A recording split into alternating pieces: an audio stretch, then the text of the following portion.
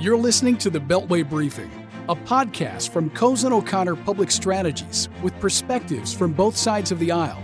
Now, for political insight and strategy, let's get started with your hosts, Howard Schweitzer and Mark Alderman.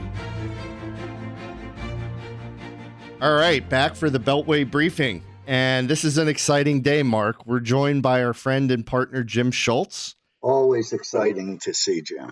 Thanks for having me on. 54 days until Iowa, 62 days until New Hampshire. Let's get right into it. Fact or fiction? Mark, fact or fiction number one.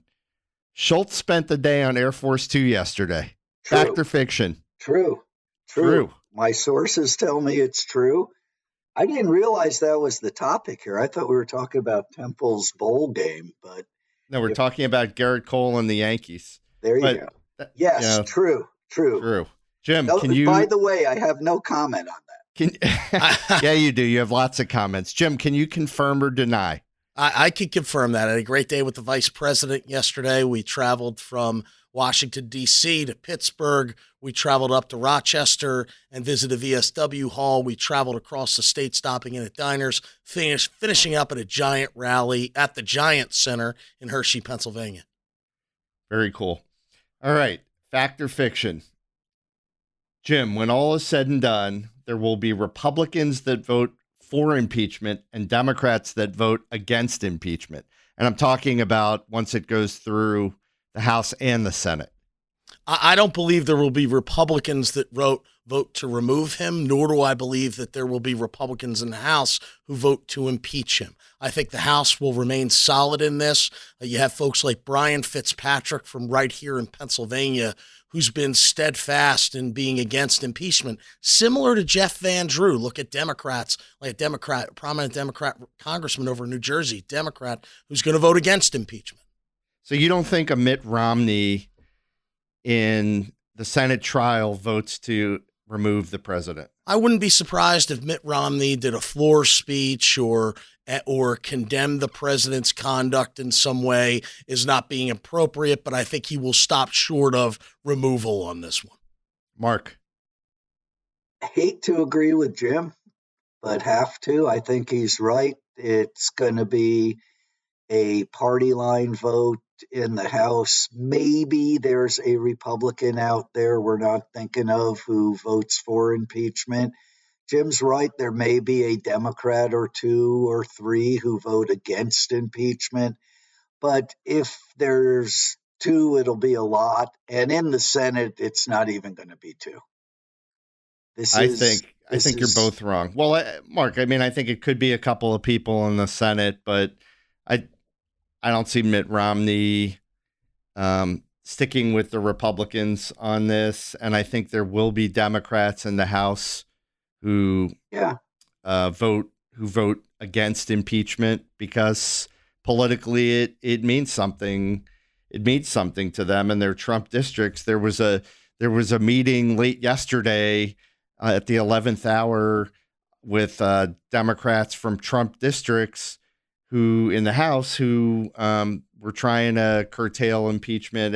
Obviously, it didn't work, but the suggestion was that maybe censure was a more appropriate remedy than impeachment. It didn't work, and the real point to me, politically, even constitutionally, is that the president is going to be impeached. He is not going to be removed from office. And neither side is going to get enough votes from the other side to claim a bipartisan result. Unfortunately, we are where we are, and this is going to be the Democrats voting to impeach him and the Republicans voting to leave him in office. And Howard, I think the response from Mitt Romney is he's from Utah. And he's going to have a real tough time making a vote for impeachment. And he's going to have, if he does, or for removal. And if he does, he's going to have consequences. He has to answer to the people of his state. And the people of his state support Donald Trump as president. And that could have real consequences for him, not in a general election, but in a primary election in his next round. Yeah, that assumes there is a next round. I don't think he's a guy who is looking to stick around stick around forever, and we'll see what happens. Okay, fact or fiction number 3. Big news yesterday on USMCA, the Mexico-Canada-U.S. trade agreement. Jim, USMCA is a win-win for both sides, fact or fiction? I think it's a win across the board. I'm glad the Democrats finally came along on this.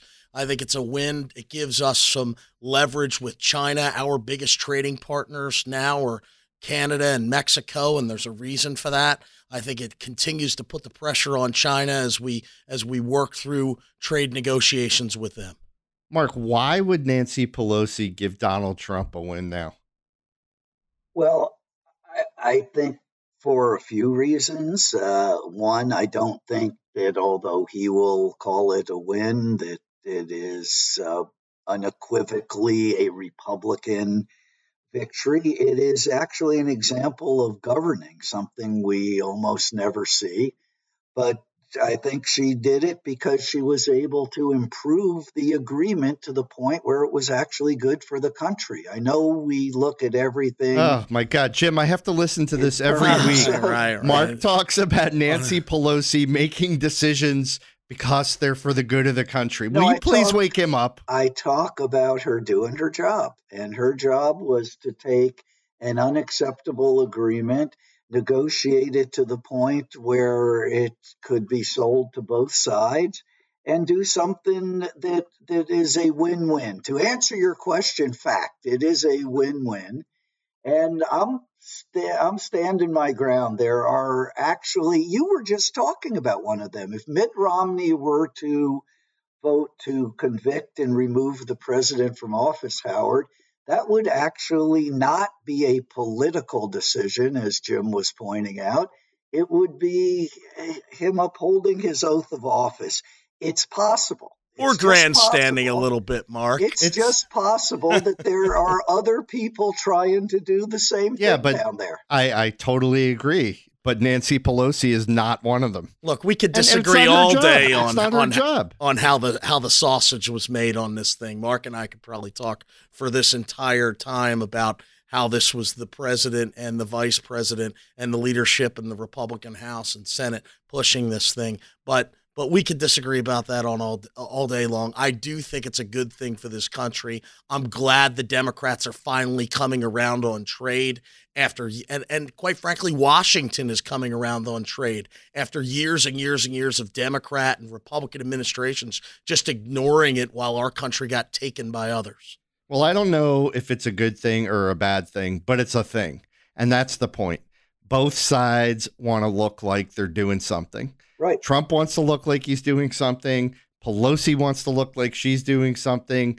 They have to both try to say that Washington isn't grinding to a halt. And that's why they did it. It's all politics all the time. Yes, it's policy that they actually, at the end of the day, could agree on. But it's just a thing, and it's something to be able to say that they did. So that's my view. All right. As Mark points out, Jim, I love answering my own questions. Right. So I did it again. I was just listening. Go for it. Okay. Do you want me and Jim to continue, or would you like to just I just like to talk for a half hour. Yeah, I'm good with that. So, all right, Jim, who does Trump want to face in the general? You were there last night. He was throwing red meat out to his base at this rally in Hershey. Made a lot of noise, as always. But at the end of the day, it's a binary choice, theoretically anyway. Who do you think he most wants to face in 2020? I don't know at this point who he'd want to face. I personally think that it's an easier path with any of the more leftist candidates, and that's most of them. So, I think that, and I also think you go through them one by one. Elizabeth Warren, free college, all the things she's for that this country can't pay for. Bernie Sanders, the same thing, and then you have Joe Biden, who's kind of floundering out there. While his numbers still remain okay, I just don't see it as one that makes it through those early states. But I also think we have to be mindful of Mayor Pete candidacy. I think he's starting to surge now. And while he's inexperienced and all of those things that everyone's saying about him, he's also catching a little fire right now. So I think he's one to keep his eye on. Mayor Bloomberg, I don't believe ever comes through a Democratic primary, so it doesn't really matter at the end of the day whether you want to face him or not. I think Joe Biden makes a little bit of hay in Pennsylvania, but I don't know that he has the fortitude to do the same thing in places like Michigan and Wisconsin and even Minnesota. Well, Mark. I think Trump doesn't want to face Biden if Clearly he can avoid it. He's gone to unconstitutional and impeachable lengths to try to damage the former vice president. I think he would, of course, prefer Elizabeth Warren or Bernie Sanders for all the reasons Jim gave. He's not going to get either of them. Neither of them is going to be the nominee. Joe Biden is going to be the nominee, but if that doesn't happen, maybe it is Mayor Pete. This, I know, Howard, is another question on your list that you may want to just take an answer for yourself. But Jim said if you look at the left-leaning candidates, and they are most of them, I think were your words, Jim, that's just factually false. And that is the narrative that is out there and is something that the Democrats have got to do a much better job of countering. Because, in fact, when you look at the leading candidates, there are 5 leading candidates here. You have Joe Biden, Mayor Pete, you have Elizabeth Bernie, and Amy Klobuchar has made it to a distant 5th. Who is that? You just cannot look at the field. Well, somebody has to be 5th. That's just arithmetic. There's a number that comes after 4, so somebody has to be 5.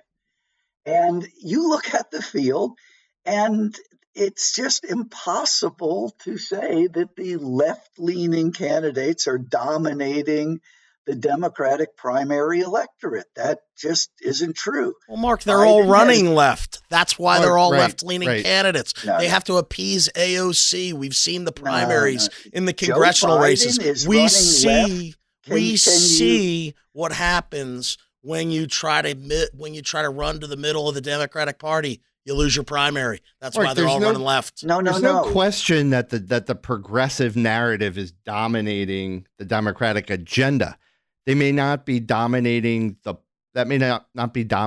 polling, but it's dominating the agenda. That's correct. It's just not because they are louder and better at making noise. And you're going to see that the Democratic Party, I'm going back to your actual question, the Democratic Party is not going to serve up Elizabeth or Bernie to Trump for the reelect. You're going to get a more moderate candidate. I still think you're going to get Joe Biden. And how is Joe Biden running to the left, Jim? Show me. I must have missed that. He's just Joe Biden. He is standing right where he is. He hasn't even moved on an issue like cannabis, where, as you know, we are very actively involved trying to move that needle. But he is not running to the left. Pete is not running to the left. Amy, whom you both dismissed, and I get it, she's pretty far behind, but never say never. She's the type of candidate on a policy and electoral basis who should come from nowhere and catch fire, but personality wise and just polling, I mean, it doesn't seem like that's happening. Mark, what do you take of Biden lashing out last week? How many times do you think he can do that and get away with it? So before I had seen it, Jim, on our last podcast, Howard broke the news to our audience of Biden lashing out and complimented him, said it was exactly the kind of candidate that Biden needs to be. I have since seen it personally because I know him and like him. I thought it was a good moment for Joe. He can't keep doing that, though. To answer your question, Right. he can't keep doing that. I think you get away with it once, and then you just look angry going out. It's a mulligan. He got a mulligan. Right. He can't keep doing that. There is such an easy answer to the question. Instead of "you're a damn liar, man," he needs to memorize a much better answer than that. Yeah. Which is that I didn't put him there. He's an adult, Hunter, that is. And he made a bad decision. He shouldn't have done it. But just on that, because you're right, but Mark. Howard loved it.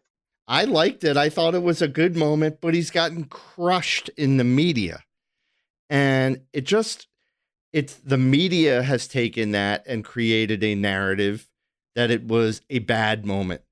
And so now everybody out there believes it's a bad moment. Wrong. Everybody out there whose opinion is shaped by the media believes it was a bad moment. That's a lot of people, Mark. That's a lot of Democrats. It isn't. Right. It's the reason that Trump has 40% plus or minus. It's the reason that Biden's numbers have not gone down. Now they're starting to go a little up. It's the reason that Pete is out there on his own path. The media is not going to pick the Democratic nominee any more than the media picked the president in 2016. Oh my God, Mark. The media absolutely picked the president in 2016. The media made Donald Trump. Donald Trump manipulated the media into becoming president of the United States. The media didn't pick him. The media absolutely picked him, and they pick him every time you turn on the television. And Mark, we have a television star with us on this podcast. Maybe he can chime in. There are those who would tell you that there were other factors. The media was a factor in the rise of Donald Trump. It was complicit in the rise of Donald Trump. Every time he wakes up and hits that Twitter feed, the media reacts to him. And that's been happening since day one in his campaign. And it continues today that he controls the news cycle by his Twitter feed and gets them talking about what he wants them to talk about, and can also change the narrative very quickly as well. Right. The media is complicit in the rise of Donald Trump. It's now trying to be complicit in the fall of Donald Trump. That isn't working so well. My only point is that there were other factors. You did have Jim Comey. You did have Hillary Clinton. You did have Vladimir Putin. You had a lot of other. Apparently, Jim, you had Ukraine. I'm still looking for what they did in 2016. But you had a lot of factors beyond the media picking Donald Trump. And the media narrative, Howard, about Biden and the socialist agenda and the rest, we're going to have to live with all of that for another, how many days? 53, something 54 like that. 54 to Iowa. Yeah, and then actually Democrats get to start voting, and we'll see. Listen. We'll see. Did either of you watch or listen to the Hillary Clinton Howard Stern interview? 2-hour Hillary Clinton Howard Stern interview. No. If you didn't, you should, because well, you should, Jim. Both of you should. It's absolutely fascinating. It is mostly authentic. He goes through and asks her what she thinks about different candidates, and there's a little bit of lying in there, but it's mostly authentic. If she had done that interview 4 years ago, she would be the president of the United States now. The point is, candidates make choices, and she made a choice to run a very controlled and limited campaign and didn't put herself out there, and she lost. And I'm telling you, I've heard it from lots of people. Watch this interview, because it is she'd win. She tells her story. She tells the story about her family and her parents. It's very compelling. Is it too late for her, Mark? Too late for her? Oh, about 8 years too late for her. Yeah. Yeah. What I think is most interesting about Howard's report there, and I am going to watch it. I am interested in seeing that because that's not the Hillary Clinton I have known and never especially loved for a long time. But what's really interesting is that the big Hillary Clinton interview and many of the big Donald Trump interviews that we saw in the last cycle are all Howard Stern interviews. Howard Stern turns out to be central to the American political process, which is a fact I missed, Howard. I admit I missed that. Well, he actually gets people to talk. Yeah. And we live in an environment, and I think it's why Trump is so dominant, Jim, to your point on him controlling the agenda through his Twitter feed, speaking directly to people, expressing where he is, whether you like it or not. That's what makes a winning candidate, and I think it's damn interesting. So speaking of Hillary and Biden, Trump, Bernie, Bloomberg, why is politics being so dominated by 70-somethings? There's Klobuchar is maybe the one person who's been mentioned who's not in her 70s. Buttigieg, I guess. You know who they don't talk. Here's the crazy thing, Howard, and I'll let Mark actually answer your question. The thing that you see the most is, you know who they're not talking about, one of those guys' age, and that is Donald Trump. And I think that's interesting. Nobody looks at him and talks about his age, and I think that's largely because of what we were able to see during that campaign, where he's hopping from state to state to state on that airplane and doing the same thing now this early in the race, going from state to state to state, with energy like we've never seen out of a guy that's in his 70s. But so Jim, they also think that he has dementia. I mean, well, a lot of people. You're going to get people that are going to say that for their own purposes. But at the end of the day, you don't stand up. There are people that actually believe that. Well, then they obviously aren't watching these rallies where he stands up and gathers a crowd of 15,000, 20,000, 30,000 in an arena like we've never seen before, sharp as a tack, delivering a message that he wants to deliver. It's not like he's delivering a message that someone's telling him to deliver. This is a message that he wants to deliver. Bring us inside the tent. What was it like last night? You were in the hall. How many people were there? What was, you had the backstage pass, figuratively speaking. What was it like? What went on? It was like a rock concert without the guitar. I think the president actually said that last night, but it was something like I've never seen. I mean, you're in the Giant Center, and I don't know what the capacity of that is, maybe 15,000. I don't want someone to come back and say, well, you're overstating it. But I was about to do that. Jim, this isn't CNN. No, I get it. But Mark would be quick to jump all over me. The Center does not seat 30,000 people. If I said 15,000, Mark would say it seats 14,500. You're lying. I'm looking it up. So 10,500. Yeah, but that doesn't include the floor seats. So okay. I think what you saw was a packed house. There was not an empty seat. And as I'm pulling up in the motorcade, you see jumbotrons outside, a Chick-fil-A truck outside, because people had been sitting there all day trying to get into this thing. And then the folks that couldn't get in were watching on the jumbotrons outside in the rain. And it was just an unbelievable thing to see in central Pennsylvania. So then we go into the arena. The moment Vice President Pence hit the stage, the place erupted. And I didn't think it could get any louder until Donald Trump hit the stage. And the place just went crazy. And I've been to a lot. I've been on political campaigns, presidential political campaigns. I've run events across this state for President Bush during his 2004 reelect. I can tell you, I've never seen anything like it. Mark, care to comment? Well, guess not.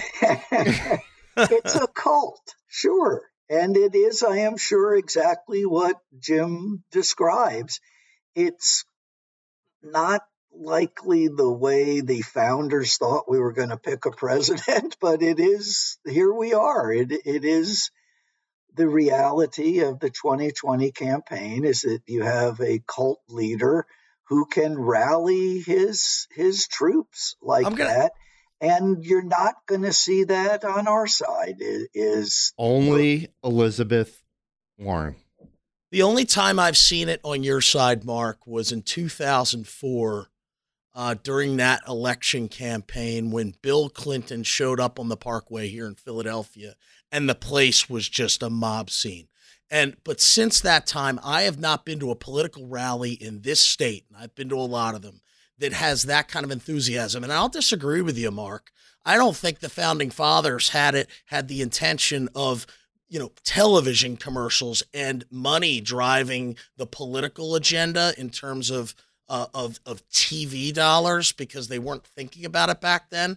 But certainly having folks come together in convening in one place to hear a candidate speak, that's grassroots at its best. We're going to lose our audience if we turn this into a Federalist Papers podcast.